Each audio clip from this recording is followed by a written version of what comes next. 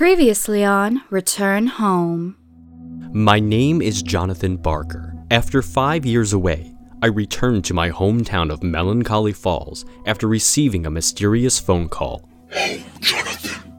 Return home. Along with my best friends, Buddy and Amy, we found that larger forces were at play. In addition to being the chosen one and all sorts of strangeness happening, I found that my mother was missing and my father did not remember me. Which is why we took your mother. Along with the reappearance of my ex-wife, Miranda, a new threat appeared. The Never-Was, an impossible creature whose very existence threatens the fabric of reality, was set loose upon our world. The Never-Was came through a tear, which caused other doorways to other worlds to open as well. Just in case someone gets lost in the multiverse and they aren't so sure where they are, they can check here and see. We don't know what comes next, Johnny. But I do know we are in this together. Seriously, we just became an episode of Scooby-Doo. It is now time. It is now time to shut the hell up. Jesus, I am trying to sleep. What? Sorry. I didn't mean to... Just shut up already. I've heard this story thousands of times. Let me just get a few minutes of rest for once. I opened my eyes and saw the first vestiges of the sun poking in through the window. I hadn't even realized I was talking in my sleep. I went to sit up on the couch when I realized I actually wasn't on the couch. I was laying on my bed, an uncomfortable, poorly cared for bed, but my bed nonetheless. I looked around the living room, but realized I wasn't there either. In fact, the room I was in was bare. 4 white walls, 2 beds, with the other one occupied by Buddy. It took a few minutes for me to shake off the dream I was awakened from and remember where I was. I was in my room, the room I had shared with Buddy for the past year. But this Buddy and the one in my dream I was just having were very different. However, they both felt very real. Thanks a lot, jerk. Looks like another night of not sleeping because of you mumbling in your sleep. I'm sorry, Buddy. I didn't realize I was having that dream again. And stop calling me that. How many times do I have to tell you? I'm not your Buddy. I'm Ben. Get it through your head. Now, hurry up. We're gonna miss breakfast again. Buddy, or Ben, got out of his bed and put on a pair of slippers that were at the edge of his bed. I looked down at the edge of mine and noticed my own pair waiting for me. I hopped out of bed and put them on my feet. Before joining Ben at the door, I saw we were both wearing the same light gray uniform. I went to push the door open, but Ben stopped me. Whoa, hey, what are you doing? You know that's not gonna open for you. Huh? They'll be around in a minute to unlock it. Hold your horses, dude. Jeez, you're so impatient. Oh, right. Sorry, Buddy. Ben. I can't believe I have to share my room with you. For some strange reason I couldn't shake, I had the strangest feeling that I didn't belong there. However, I was sure that was just the last vestiges of my dream. The same dream I've had many times over the past year. Come on. Where is she? I'm starving. I don't think I belong here. Ha, trust me, dude. That's what they all say. Before I had a chance to say anything further, a woman appeared in the window of our door and unlocked it. Rise and shine, boys. Glad to see you're ready to go for once. So, what did Joni make for breakfast today, Nurse Nemosin? French toast. It's Thursday. She always makes that on Thursday, Ben. Yes, my favorite. Ben wasted no time getting out the door and down the hall. I can only stare at the nurse standing before me. If you insist on gawking, you're going to miss breakfast again, Mr. Barker. Sorry, Nurse Nemosin. Now come along. Time for breakfast. And don't forget to wait for me at the end of the hall first. Nurse Nemosin waved me out of the room and locked the door behind me. She pointed down the hall, the same direction that Ben headed, and then she went to unlock the next door. I looked toward her for another moment before my eyes slowly drifted down to the door at the end of the hall. It was considered one of those off-limit rooms, one where the occupant was confined within its walls for the duration of their stay. I often wondered what a person had to go through in order to get themselves into that situation, and I felt a sting of pity for them, whomever they were. My ears pricked up as I heard a wailing coming from within, and a sense of loneliness washed over me. The noise called out to me, and it almost seemed familiar in some way. I was about to head down toward it, as if through some power of empathy, the person inside would feel my sympathy. However, more patients were coming my direction and getting in line for breakfast. I got in line with everyone else, and it didn't take long before Nurse Nemosin came back, Polaroid camera in hand. You know the drill, Mr. Barker. Up against the wall for your daily photo. I stood against the blank wall and looked at her. In the moments before she took the photo, I caught a quick glimpse of her camera. It looked old and definitely well used, but not a brand I recognized. The logo looked like someone glued a rock to the side of the camera and carved a trident-like sigil on it. Before I could look closer, the camera flashed and the photo came out of the bottom of it. I went to grab it, but Nurse Nemoson quickly snatched it before I could see it, shaking it back and forth to help it develop. You know the rules. No touching. Wouldn't digital photos be easier these days? I can't imagine how big our files get with all these Polaroids. I don't make the rules, Mr. Barker. I just follow them. Now hurry along. She pointed to the sign leading the way to the cafeteria, and I followed it. As I entered, it was bustling with activity. I was handed a tray full of food and set loose into the seating area. I saw Ben sitting down at the far end by himself, already eating, and decided to join him. Oh God, I have to deal with you out here too? Why are you here? This is my usual seat, isn't it? Why are you here? It's the cafeteria. It's breakfast. You're very literal today, and I kind of hate it. Yeah, well, you tried dealing with you for the past 427 days. Pardon me for no longer caring. Is someone grumpy again today? Sitting down next to Ben was D.W. Washburn, his boyfriend. He was also wearing the same outfit we were, but part of my brain tugged at me and remembered him also being a lot more stylish. He didn't seem to care either way, though, because he began piling food into his mouth. I'm only grumpy when I don't get any sleep. Which is every day. Thanks to this guy. D.W.? No, friend. It's Davy. Remember? And that's Ben. And you're Jonathan. Forget it. I tried it already. He's in one of those moods again today. Having another one of his episodes again, huh? They're happening more and more often. Man, can't they do something with this guy already? Make way, losers. I'm coming in. A girl joined us and sat down next to me. It was Amy, of course, and she had been in here just as long as I had. And yet, I also remembered her outside of this place. At least, I think I did. But that's a little crazy because I didn't even know her before I came here. Scooch over, will ya?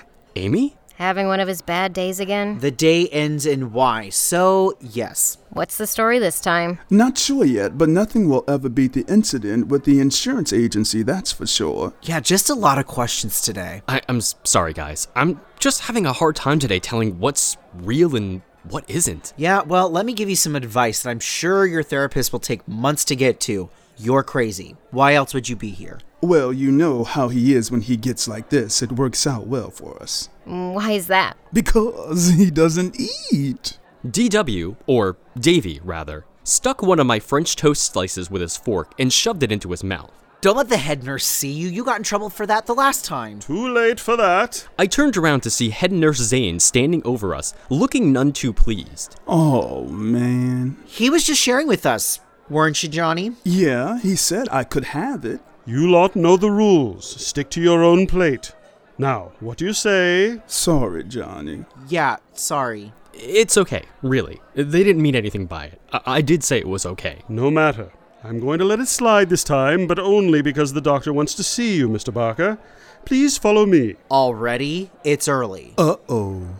Someone's in trouble. No one is in trouble, Mr. Nutters. Calm down. Now let's get a move on it. I got up from the table and head nurse Zane followed close behind as he directed me down another hallway.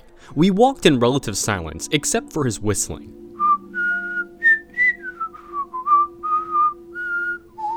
That's an interesting song choice. You know, I'm pretty sure I had a dream about that song once. Considering it's one of 3 records we have in the rec room, that's not really a surprise, is it? Why does the doctor want to see me?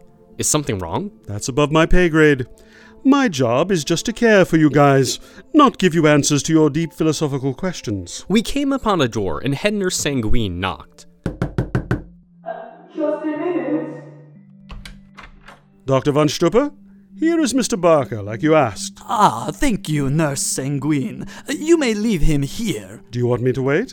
Nine, we'll be fine. Won't we, Jonathan? Yes? Okay, call me if you need anything. Head nurse Sanguine left us alone, and the doctor motioned for me to come in before he closed the door behind me. Please, have a seat. How did you sleep? How are you feeling today? Fine, I guess. I had a dream again last night. Oh, you did? Tell me about it. What do you want me to tell you?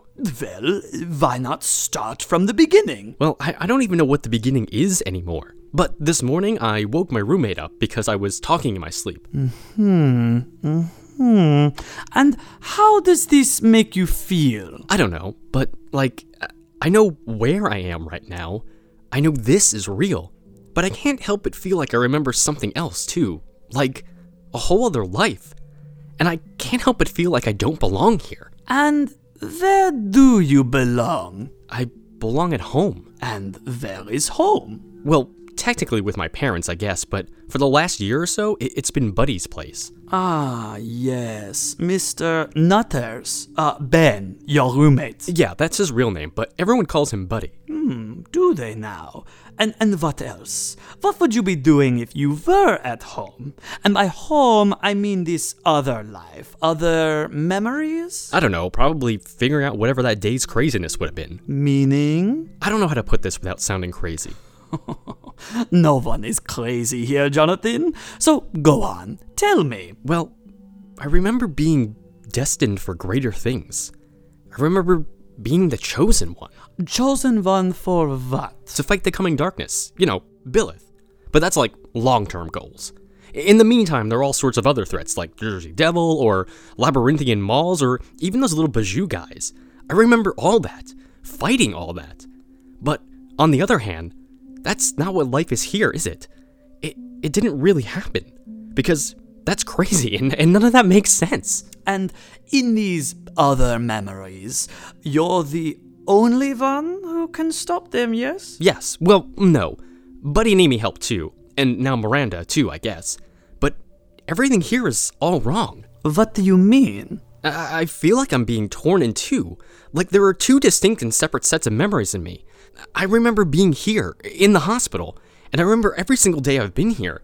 I remember Ben and Davy and Amy being here too, but why am I in this hospital? And why are Buddy and Amy here too? And Zane, he's not the head nurse. He's the head of the Society of Shadows. And DW, he's really the devil, but he's good now. And you wouldn't believe the type of stuff that we really had. Okay. Take it easy. Take a breath. Breathe in. Breathe out. Good. Now, let's circle back to something you just said. Where are you right now, Jonathan? In the hospital. What hospital? The Melancholy Falls Psychiatric Institute. And why are you here? I don't know. Jonathan, listen to me. Think. Why are you here? I honestly don't know. I don't know what's going on. Why is this happening? Why am I remembering things so differently? What's the last thing you remember clearly? Honestly, I remember Big Red Eye and the Raggedy Man. The song? No, the person or monster. But that's not true, is it? Because you remember the song. Mr. Sanderson does love to play that over and over again in the rec room, no? Let's go back further. Do you know how you wound up here, specifically? Yes, but no? Do you remember coming back to Melancholy Falls? To New Jersey? Yeah. How? It was the phone calls. They kept calling me, and then I couldn't get a hold of my parents, and the voices kept telling me to come back home. So I got in my car, and I drove, and when I got here, and something hit my car, and I'm pretty sure it was a Jersey Devil, but It was a telephone pole, Jonathan.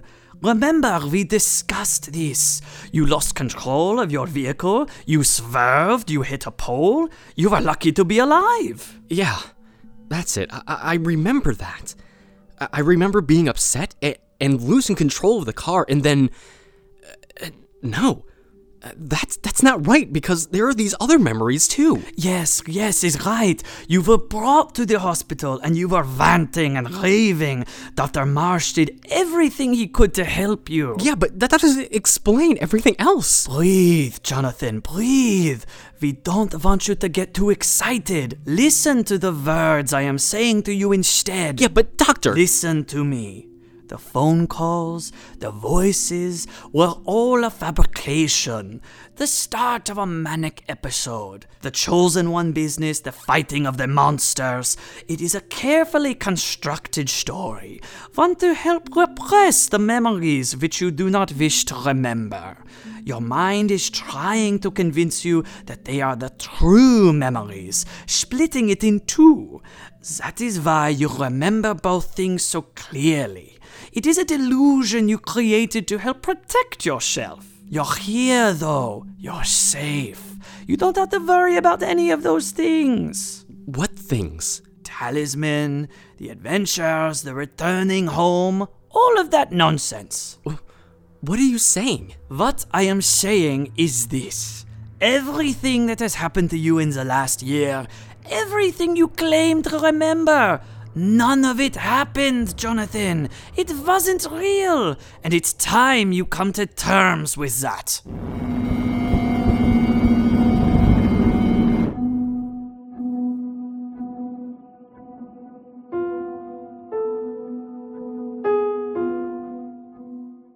Return Home, Episode 32, A Little Crazy.